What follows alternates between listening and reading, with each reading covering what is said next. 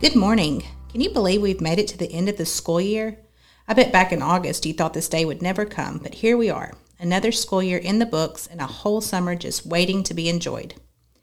This week will be our last week for podcast until school starts again in a couple of months.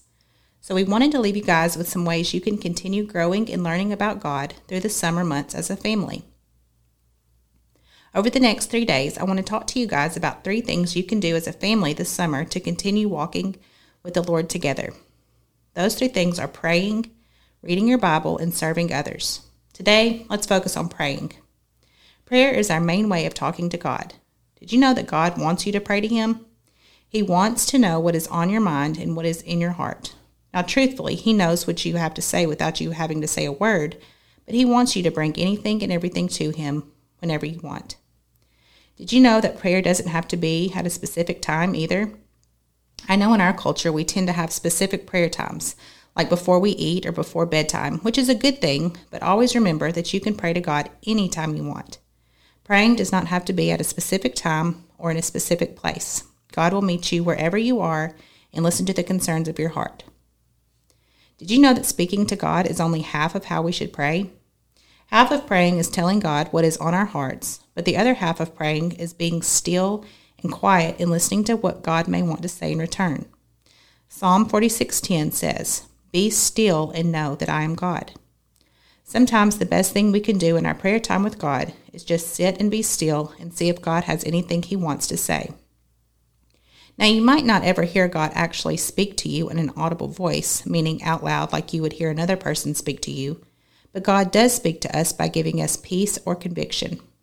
Sometimes He speaks through Bible verses or by sending someone our way to give us a word of advice or encouragement.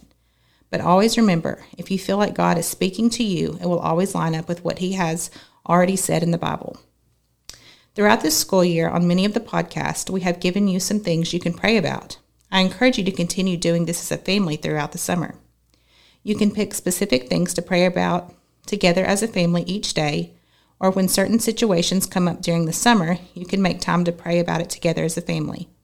But most importantly of all, pray together each and every day to thank God for His blessings and taking care of you every day. If there is ever a day you feel like you don't know what to pray, praying a prayer of thankfulness is always an option. So in order to keep your family on track this summer, maybe set up a specific time every day to pray as a family. Maybe first thing in the morning before the craziness of the day, or maybe right before bed. Any time is fine, but I encourage you to set aside a specific time in the day to pray together as a family. If you have a specific time set aside, you are more likely to honor that time and not forget. But always remember, if you feel like you need some prayer time outside of that specific time, God is always there, ready and willing to listen.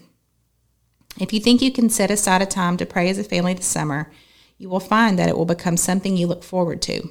It will help all of you grow in your walk with God, and it will strengthen your family relationship as well. So talk together as a family today and come up with a prayer plan for the summer months. Once your plan is in place, help each other remember to keep prayer a priority in your home this summer. And remember, God is always there to listen to you no matter what, so you can always turn to Him in prayer.